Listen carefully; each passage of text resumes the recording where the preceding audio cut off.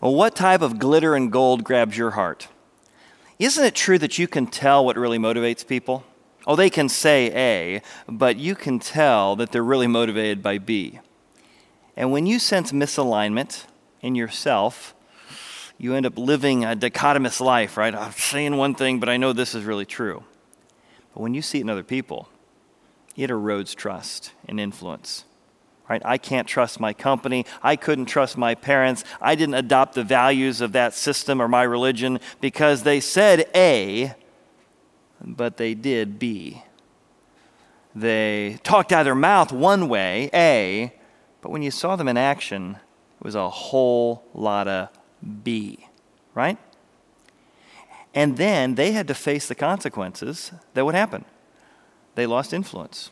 And they lost their ability to be trusted. And you left the company and you didn't adopt your parents' values because of that misalignment. They were enticed by certain glitter and gold, even though they said they weren't. See, if you and I don't face the consequences of the misalignment between our mouth and our money in particular, we'll end up facing the consequences in our relationships at home or at work. Now, what do I mean? You hear people say this all the time. My marriage is important to me. Great. And then you look at their schedule, and there's no time spent or money spent on a date night. Every year, 7 days getting away with their spouse. And their mouth says marriage is important, but their money and their time is money says something different. Somebody might say, it's very important to me to be very, very generous, right? I want to be a generous person. You want to be a generous person. But then you look at the alignment of their spending, and they aren't generous people. To the community, to themselves, to their employees, there's a misalignment, and everyone around them senses that. Maybe it comes to saving. Saving, you might say, hey, I want to be a saver. I want to be prepared for a rainy day. I want to be ready for retirement. And so you say, I got a saver's heart. Okay. But do you have a 6-month emergency fund? Do you have a plan for retirement that you're working toward? If you don't, then one of the spouses in your relationship is going to sense we say A, but we spend like B. Our priorities in how we spend our time and money need to reflect the vision of what we say with our mouth. And if we don't, we end up facing the consequences in fights, losing good people in the company, and not having the kind of influence and trust we prefer. And when you face the consequences, you end up facing the under or the over. Now, what do I mean by that? Well, when something becomes important to you, you either under-focus on something that should be more important, or you overemphasize something to the exclusion of others. Now, what do I mean? Well, let's look at the over and the under. Some people overspend when they should be saving a higher priority. Other people oversave, right? There's never any money to spend. We always could save more. Some people over-leverage themselves. Some people over-give. Some people overproduce. Some people over-prepare. Some people over-borrow. And you face the consequences in your marriage and relationship or department against department. We say we're about preparing, but we don't have an emergency fund. We don't have a contingency for that. Chad, did you as a pastor say overgive? How's that possible? Well, think of it this way. When someone gives to make up for something they've done wrong, that's not a trill, heart-filled giving. That's about serving other people and caring for other people, as if I'm earning favor with God or making up for some secrets in my life. No. God wants generous, gracious giving. Overgiving is giving for the wrong reasons. Overspending means that there's something about spending that's out of alignment in you. Oversaving, is there something out of alignment? Overproducing. I say I want to be a person who's about retiring and relaxing and being a good husband or being a good wife, but I'm always at work. I overproduce. Now, you can also fall off the other end, right? What does it mean to underspend? I'm saving so much I feel guilty about every little purchase. Undersaving. I'm always spending money or always giving money away, but not preparing for my own 5-year, 10-year retirement plan. Undergiving, that's your capacity to be generous. You could give so much more. It could be a much higher priority than it currently is. Underproducing. What's underproducing? Well, it's laziness, right? It's the person who's not at work all the time. They should be producing more, making a bigger difference. Under-preparing or under-borrowing. So today we're going to find that Nehemiah confronts these misalignments. People who are overdoing one thing or underdoing the other. And he, with a conviction, says, we've got to face the consequences by facing the misalignment.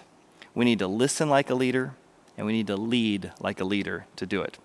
Now, Nehemiah does exactly that. I think what's so fascinating about Nehemiah is he knows if you're going to be a good leader, you need to be a great listener. Now, the things he's going to listen to, there are leaders on the ground in Jerusalem who could have been hearing these things, but they didn't. They were too busy in one area of their life to hear the cries of the people in other areas of their life. We need to listen like a leader because the consequences are always faced in relationships. Here's what it says in verse 1 of chapter 5. There was a great outcry. Do you hear them crying out? They see the misalignment. An outcry from the people and their wives against their Jewish brethren. For there were those who said, they said something with their mouth, we, our sons and our daughters are many. Therefore, let us get grain that we may eat and live. Oh, they say one thing, but the problem is they don't have enough money to eat and to live. They've got a money problem and there's a spending problem. Verse 3, there were also some who said, hey, we have mortgaged our lands. We've mortgaged our vineyards and our houses that we might buy grain because of the famine.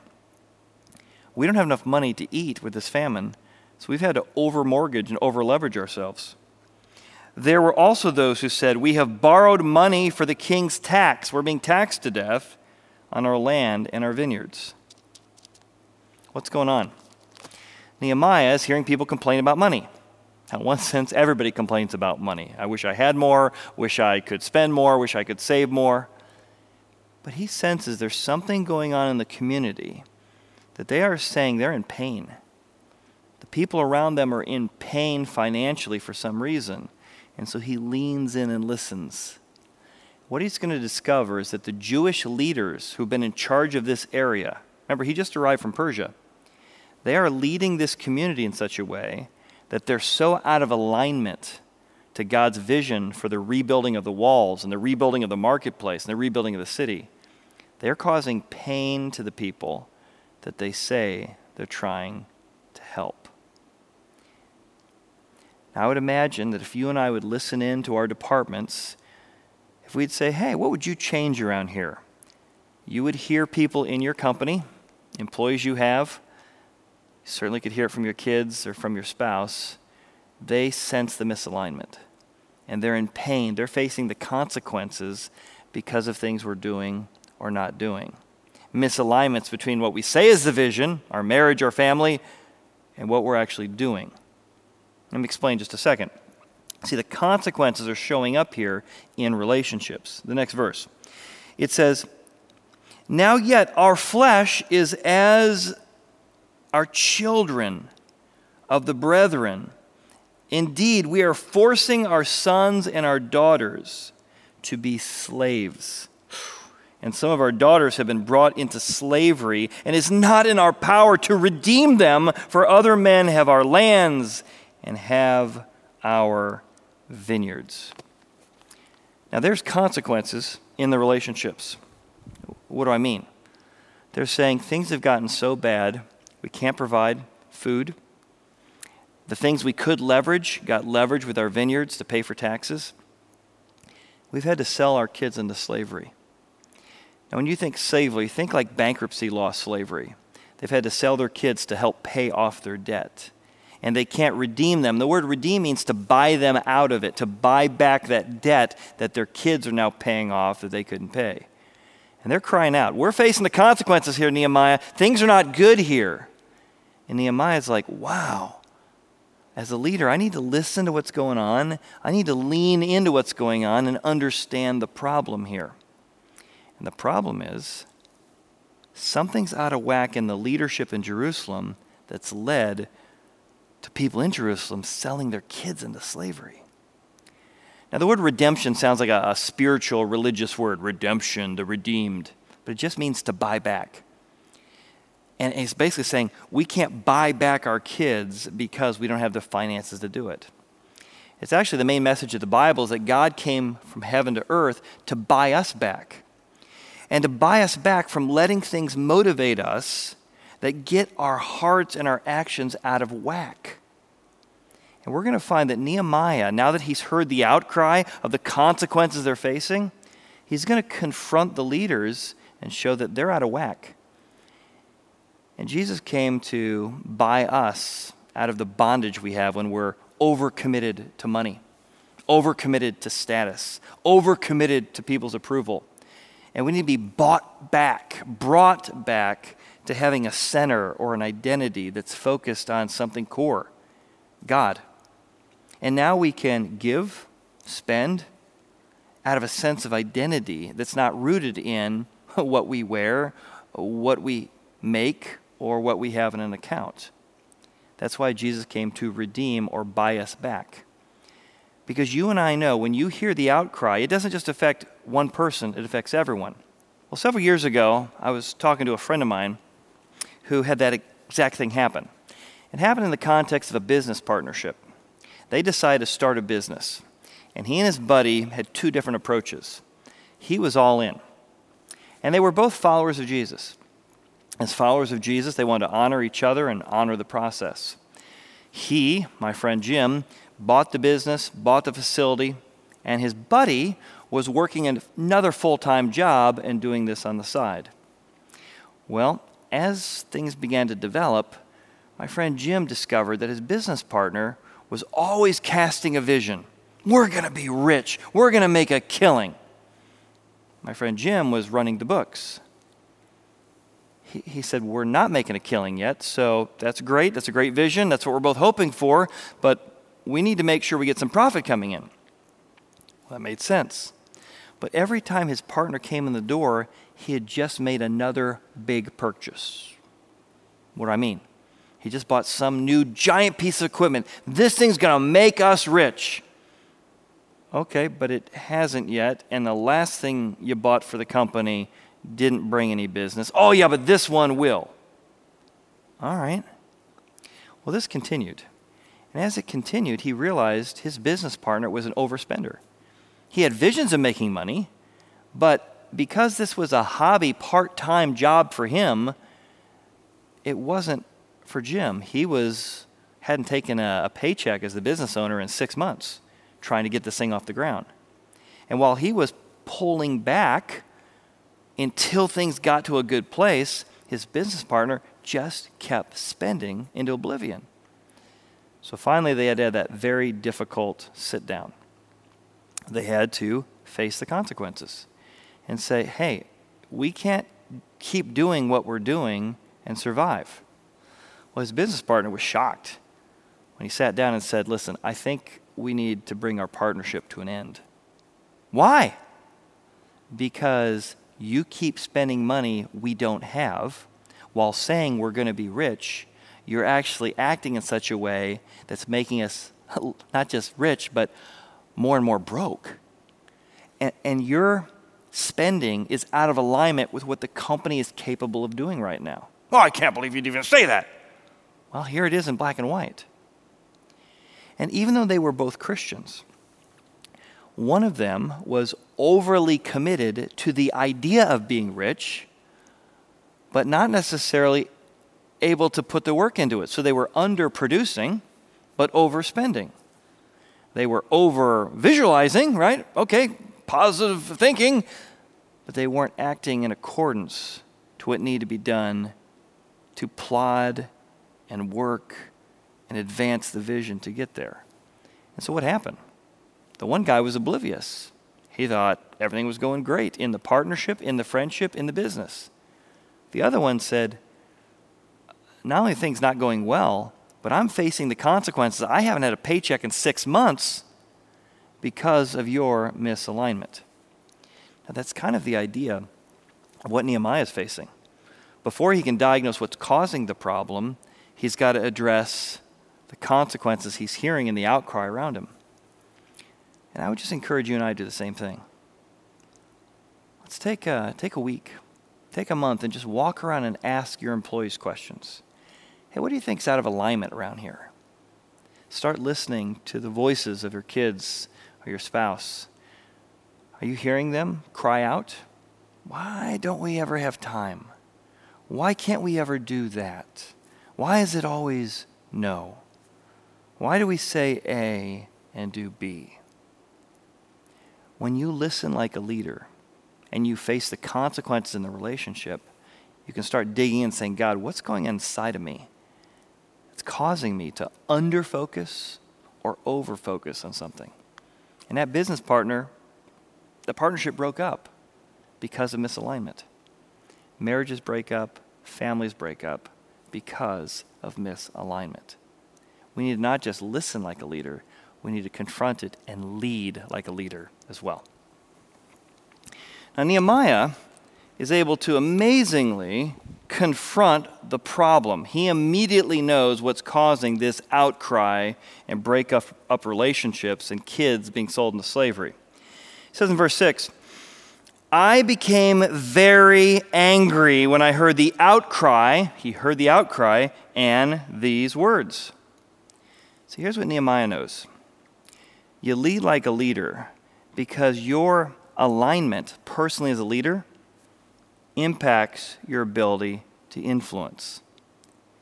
He says, guys, I heard the outcry and I want to come talk to the leaders here. Guys, we're going to have a little conversation. Look me in the eye. Let's have a chat. After serious thought, how do I want to handle this? I rebuked the nobles and the rulers, and I said to them, each of you is exacting usury from his brother. So I called a great assembly against them. And I said to them, according to our ability, we have redeemed our Jewish brethren who were sold to the nations. Now indeed, will you sell your brethren? Or should they be sold to us? Or should they be silenced? And found nothing to say. Now what's going on here? Well, Nehemiah realizes that the leaders in charge have been taxing and have been charging their fellow Hebrews, that's what he means by brethren, excessive interest, what the Bible calls usury. So what is usury? So usury is when you let people borrow money from you and you charge them enough that they can never get out of bondage. Nehemiah's like, you know why people can't feed themselves? You know why people can't pay their kids and buy them out of debtor's prison? It's because the leaders have put excessive taxation on them and have enacted usury, and that usury is you are charging your brethren so much money they can never get out of debt. Now, it's interesting, the history of usury. In the Jewish tradition, usury is any time you charge any fellow Hebrew money. You are allowed to charge fellow Gentiles or the Romans or Greeks interest, but not charge it to a fellow brother. So any interest was inappropriate. And the Muslim view on that's very similar between Muslim to Muslim. And even Christians for years through history said any interest you ever charge on a loan is considered immoral. Which is why there wasn't a lot of investing, right? Why would anyone invest with anyone if it's all risk and no reward? But that changed in the 1700s thanks to John Calvin. Who's John Calvin? John Calvin was a Christian, a thinker, a business guy, who said, I don't think that's what the Bible means, that all interest is bad, because Jesus tells a parable of a servant who gets 10 talents, pieces of silver, someone gets 5 pieces of silver, and another person gets 1.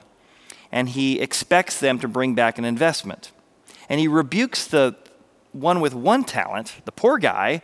He says, you didn't even try. You should have at least, the guy had dug it into the ground and left it there. You should have at least put it in the bank, Jesus says, so that I could have gotten interest. Interesting, right? Interesting. And John Calvin says it can't be that God's against all interest because Jesus expected even the poor person to bring back interest. So all of a sudden, this new teaching on usury began, which is that usury is excessive interest. Interest that keeps the person you lend to from ever getting out of bondage. But if you apply the golden rule, if I was on the other end of this, I would be willing to take some money and pay some additional interest so I could start this business. And on your end, I'm willing to take the risk this business might fail, but I do want some reward if it does well. And all of a sudden, there's an explosion of capital all through the world, Europe over to America. And this idea of free enterprise capitalism really could be traced back to John Calvin unleashing this idea that all of a sudden interest wasn't inherently evil. So, what's going on here with Nehemiah? Well, Nehemiah is confronting this idea of usury, excessive interest that's keeping the people in the community in bondage. And he says, guys, I personally showed up with a lot of money, and I've been personally redeeming or buying these kids and buying these families out of debt.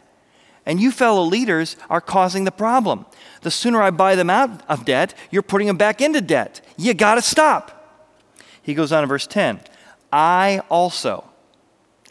Notice the alignment. I am doing what I say.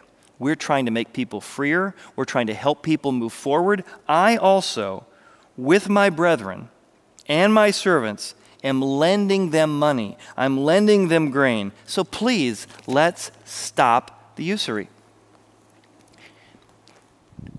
Now, how are the people going to react? Hey, we got a contract. Hey, they agreed to this. Amazingly, the people are going to do an about-face and change. Well, that's why it's a Bible story, right? Sure. You have a little speech, and everybody's going to change their behavior. There's a reason why they change their behavior. Let me tell you what it is. Nehemiah has such alignment in his personal interaction, his walking out of his own conviction. What he says A and what he does B are in alignment.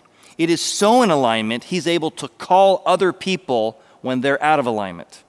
Here's what it says. Moreover, guys, let's not forget, I'm the governor of your province.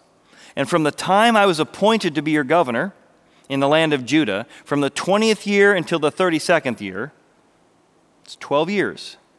For 12 years, you've been watching how I talk and how I spend, what I say and what I do. 12 years. And during that time, neither I nor any of my brothers ate the governor's provisions. What does that mean? Well, it means under Persian law, he's been the governor, and he had the right to tax or take a portion from everyone who lived in Jerusalem. But he said, I don't want to do that. I'm going to actually make sure they have more money in their pocket. I'm going to make sure that they don't have excessive provisions. Even though I'm owed it, even though the law requires it, I'm not going to take it as a public official. Whew, how amazing is that? For 12 years, he has acted consistent with what he said. I'm about serving people. I'm about helping people, not lining my own pockets. So since the leaders have seen him do that for 12 years, this rebuke, this conviction has a sting. He goes on. What's he say? But the former governors before me, you remember what they did, right? They laid burdens. They didn't just take the portion owed them. They laid burdens of financial burden on the people. They took from their bread and from their wine, besides 40 shekels of silver on top of it all. Yes, even their servants bore rule of the people, but I did not do so because of the fear God. I want to treat people the way I'd be treated if our roles were reversed. Now remember, this is not some poor guy. He was coming from Susa, the capital of Persia, the ruler of the world, where he served as the cupbearer to the king. He's used to a life of luxury. And you could always have more. But he wanted to be generous. He wanted to serve. He wanted to love. And he wanted to truly be a public servant. So when he moves from Susa over to Judah or Israel, where he's now helping rebuild the walls, he has been in alignment between his mouth and his money for 12 years. And that's why he has this stinging rebuke. He's been living in a palace. He could have said, hey, I want to be paid to have a palace here in Jerusalem. He said, no, I'm here helping all of us rebuild the wall. And this guy was used to wealth. I mean, he's got this decree from the governor. He could have said, look, Persian governor says you owe me. But he doesn't. He could have said, hey, look at the kind of money I have in my bank account. This is the kind of Persian gold I'm used to. But he doesn't. Instead, he says, guys, are we about rebuilding the city? Are we about creating a marketplace for our friends and our family so that they can prosper for the future? Yeah? Okay. Then it's time to do some restoring. What do I mean? Well, he says, indeed, will you sell your brethren? That's what you're doing here. Your misalignment is selling your brethren. Or should they be sold to us? Then they were silenced and they found nothing to say. And then I said, what you are doing is not good. Should you not walk in the fear of our God? Because of the reproach of the nations, everybody around us thinks we're a mocking stock. Restore now. Guys, it's time to just put things back in alignment. Restore now to them, even this day, their lands, their vineyards, their olive groves, and their houses. Also 100th of the money and the grain, the new wine and the oil that you have charged them. So they said, you know what? We will restore it. And we'll require nothing from them. We will do as you say. Wow. That's why it doesn't sound real credible, right? This has got to be a made-up story. It's not. Nehemiah was so in alignment that when he challenged them, they knew they were way out of alignment. And they said, for the sake of our city, for the sake of our God, for the sake of what's right, we need to get ourselves back into alignment. What does it look like for you and I to put ourselves into alignment? And what does that look like for you and I? What does it mean, or what might we do if we wanted things to be back in alignment that are currently out of alignment? Well, I'm not sure I can answer that for you. I'm not sure anyone can answer that for you because I don't know what's going on in your heart. But imagine Nehemiah was sitting in front of you and said, what's out of alignment between your money and your mouth that needs to be dealt with? Maybe it goes back to that list. I need to restore my misalignments. Am I undersaving? And restoring it means I got to save more. I need to rethink my spending patterns so that I'm saving like I say I want to. Does it mean I need to stop overproducing? And I need to look at my work-life balance. Does it mean I'm overgiving my time and energy in this area when I need to be giving it to a different area? I don't know what it is for you, but I know something powerful happens, like happened in Jerusalem that day, when people restore their alignment. Maybe for you, it's, I haven't been giving at all. Maybe you've been growing spiritually at Horizon for the last 9 months. You've been watching online services. It's been really helping you in your process. And you're like, you know what? I haven't really ever given a percentage of my income. I don't know. I don't want you to overgive, but I want you to undergive. Maybe you just want to pray and say, God, as I hear the outcry in my life from inside of me, from my conscience, from the relationships around me, what are the areas I might need to restore how I spend my time and spend my money so it's in alignment with what I say is true? I had a guy who did that. It was pretty amazing. My friend Steve. Steve came into the office one day and said, Chad, can I chat with you for a bit? I said, sure. He said, you gave a talk about 6 months ago, and it was about stuff having you. And I am an over-collector. And as an over-collector, I began to have places to overstore the things I'd over-collected. Then I had to over-insure the things I'd over-collected. And my life became so complicated that you were exactly right when you said I wasn't free. I said, well, great. Well, awesome. He says, well, I want to tell you something. I've never been a particularly generous person. I've thought of myself as generous, but I've never really been generous. But you shared what it meant to receive the generosity of God. And I did that day. He said, I believe Jesus died. He came from heaven to earth. He died for me, for all those things that are out of alignment in me. I said, well, Steve, that is awesome. He said, it's so weird that out of that, I felt like I wanted to give to others the way God had given to me. I said, well, tell me more about that. He said, well, I feel so free inside that I started thinking about my elementary school growing up, how much it impacted me and the teachers there. I decided to write a check to my elementary school. So that is cool. He said, I thought about organizations that had invested in me in my teen years and college years, and I decided to write a check to invest in the people who had invested in me. I said, man, I am so excited to hear about the freedom in your life and to hear what God's doing. And they said, Ann, God prompted me to write a check to Horizon. I said, man, that's awesome. He said, I'm just sensing that putting myself back in alignment meant selling some stuff I've overcollected, giving some things that I have been holding or over-hoarding, and I am feeling so incredibly free. And that's what God wants for all of us to live in freedom. It's one thing to have to sell our kids into bankruptcy, slavery, like they did back in Hebrew days. But there are many of us who are walking around in slavery. We're enslaved to overspending. We're enslaved to overproducing. We're enslaved to over-leveraging. God wants you to be free. And so I want to encourage you to take the 52-day challenge, to go through those weeks, week after week after week, and say, God, what are you asking me to do? I want to do something to bring my life back into alignment. God doesn't want something from you. He wants something for you. He wants you to be free. And I want to pray that God will speak to you as you pray just simply, God, help me put my life back into alignment. Let's pray.